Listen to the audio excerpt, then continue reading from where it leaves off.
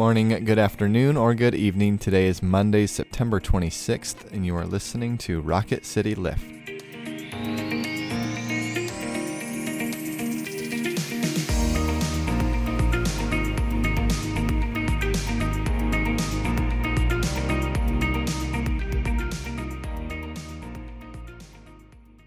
Hi everyone, welcome to Rocket City Lift. I'm Tara Bolger. And I'm Brett Goodeman. And we come to you 3 times a week and try to bring a bit of a spiritual lift to your day.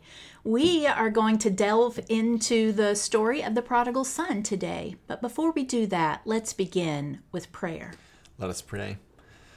Lord God, may we understand your kingdom more intimately and all that it brings into the world with its love and grace and hope. May we seek to build it here on earth as it is in heaven. We pray this all in your name. Amen. Amen. Friends, listen to these familiar words from Luke's Gospel, the 15th chapter, verses 11 through 32. Then Jesus said, "There was a man who had 2 sons. The younger of them said to his father, 'Father, give me the share of the property that will belong to me.' So the father divided his property between them. A few days later, the younger son gathered all he had, and he traveled to a distant country, and there he squandered his property in dissolute living. When he had spent everything, a severe famine took place throughout that country, and he began to be in need. So he went and hired himself out to one of the citizens of that country, who sent him to his fields to feed pigs. He would gladly have filled himself with the pods that the pigs were eating, and no one gave him anything. But when he came to himself, he said, 'How many of my father's hired hands have bread enough and to spare, but here I am dying of hunger. I will get up and go to my father, and I will say to him, Father, I have sinned against heaven and before you. I am no longer worthy to be called your son. Treat me like one of your hired hands.' So he set off and went to his father. But while he was still far off, his father saw him and was filled with compassion. He ran and put his arms around him and kissed him. Then the son said to him, 'Father, I have sinned against heaven and before you. I am no longer worthy to be called your son.' But the father said to his slaves, 'Quickly, bring out a robe, the best one, and put it on him. Put a ring on his finger and sandals on his feet, and get the fatted calf and kill it, and let us eat and celebrate. For this son of mine was dead and is alive again. He was lost and is found.' And they began to celebrate. Now his elder son was in the field. And when he came and approached the house, he heard music and dancing. He called one of the slaves and asked what was going on. He replied, 'Your brother has come, and your father has killed the fatted calf, because he has got him back safe and sound.' Then the elder brother became angry and refused to go in. His father came out and began to plead with him. But he answered his father, 'Listen, for all these years I have been working like a slave for you, and I have never disobeyed your command. Yet you have never given me even a young goat so that I may celebrate with my friends. But when this son of yours came back, who has devoured your property with prostitutes, you killed the fatted calf for him.' Then the father said to him, 'Son, you are always with me, and all that is mine is yours.'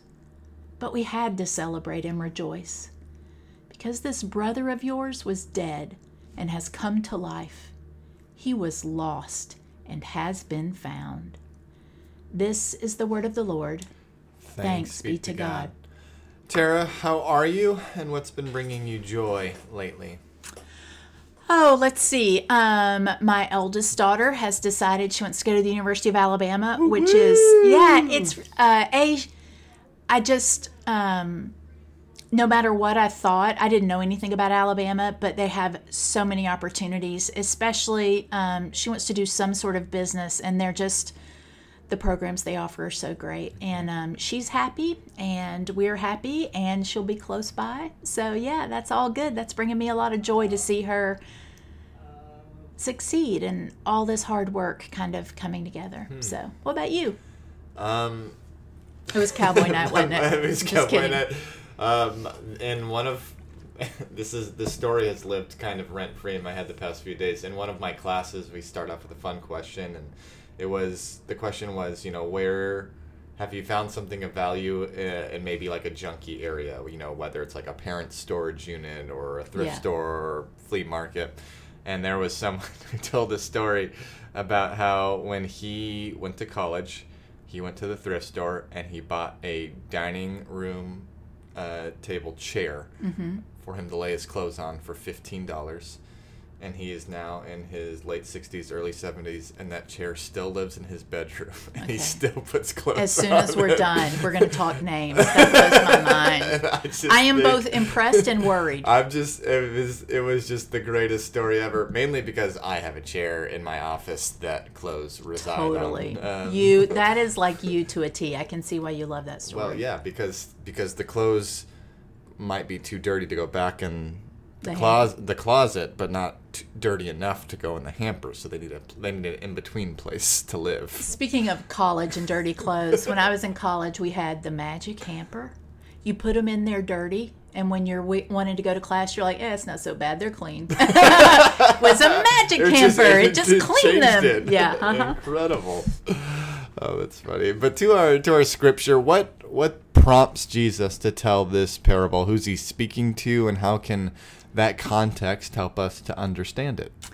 So this comes at a time in Luke's gospel when Jesus has been talking with Pharisees, and the Pharisees are particularly incensed and revolted that he is hanging out with tax collectors and sinners, that he's eating with them. I mean, that's even like that. Talk about a bridge too far, right?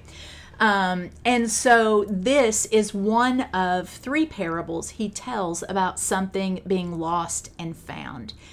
And I was reading this and thinking of, the Gospels are unique in that in every story you read outside of the Gospels, you are always invited to identify with the hero. We should always read the Gospels and identify with the sinner because it's telling us something about ourselves. But, I don't think the Pharisees hear it that way at all. But there is this idea of there are lost people, and when they are found, what a celebration.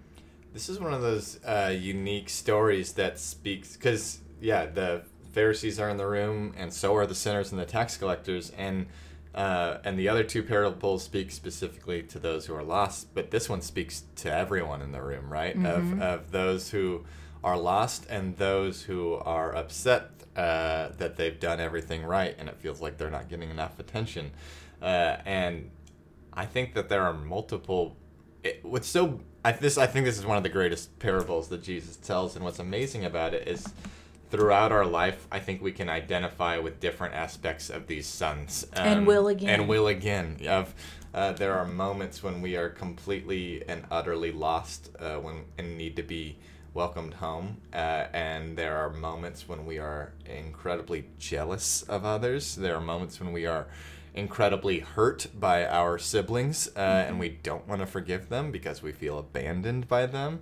There are moments when we don't feel that we are getting what we deserved, and the injustice of it all from doing what we're supposed to. And so there are so many more moments. There are so many moments in our life where we can identify with each son, and the Father God gives grace to each one of them and love and acceptance in different ways. And I just...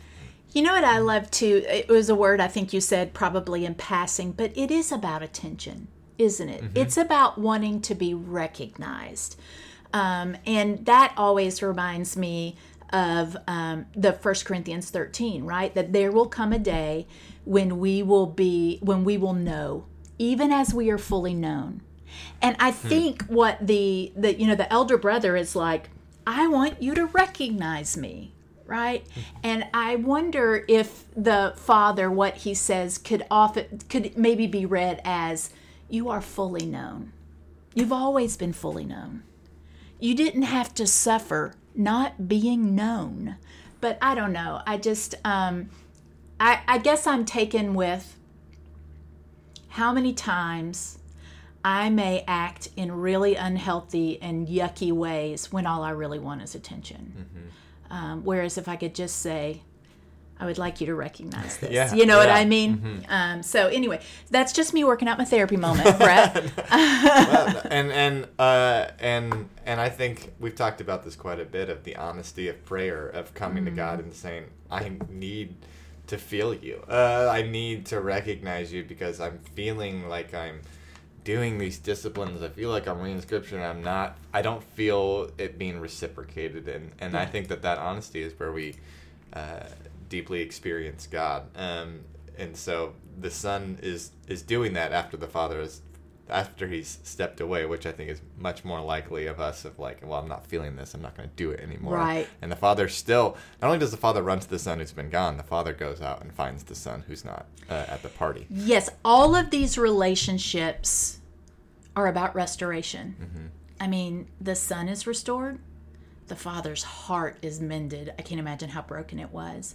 And it ends with the Father hoping to restore the elder son too. So I just think that's really lovely. And, prayer is a funny thing, because when I first came to faith and I would pray, I can remember someone telling me, if there is something you are struggling with, and someone who's really bothering you and you can't pray good things about them, then pray to be willing to pray for good things. Maybe the elder brother needs to pray to be willing to forgive and love his brother. Yeah. All right, friends, we're going to end with a quote from Henry Nouwen, who has written, "There are many elder sons and elder daughters who are lost while still at home. And it is this lostness, characterized by judgment and condemnation, anger and resentment, bitterness and jealousy, that is so pernicious and so damaging to the human heart." Thank you all for being with us. We'll be back again on Wednesday. Now may each of you go out to love and to serve, to be well, to care for yourselves and others, knowing that the grace and love of God is ever upon you. Amen. Amen.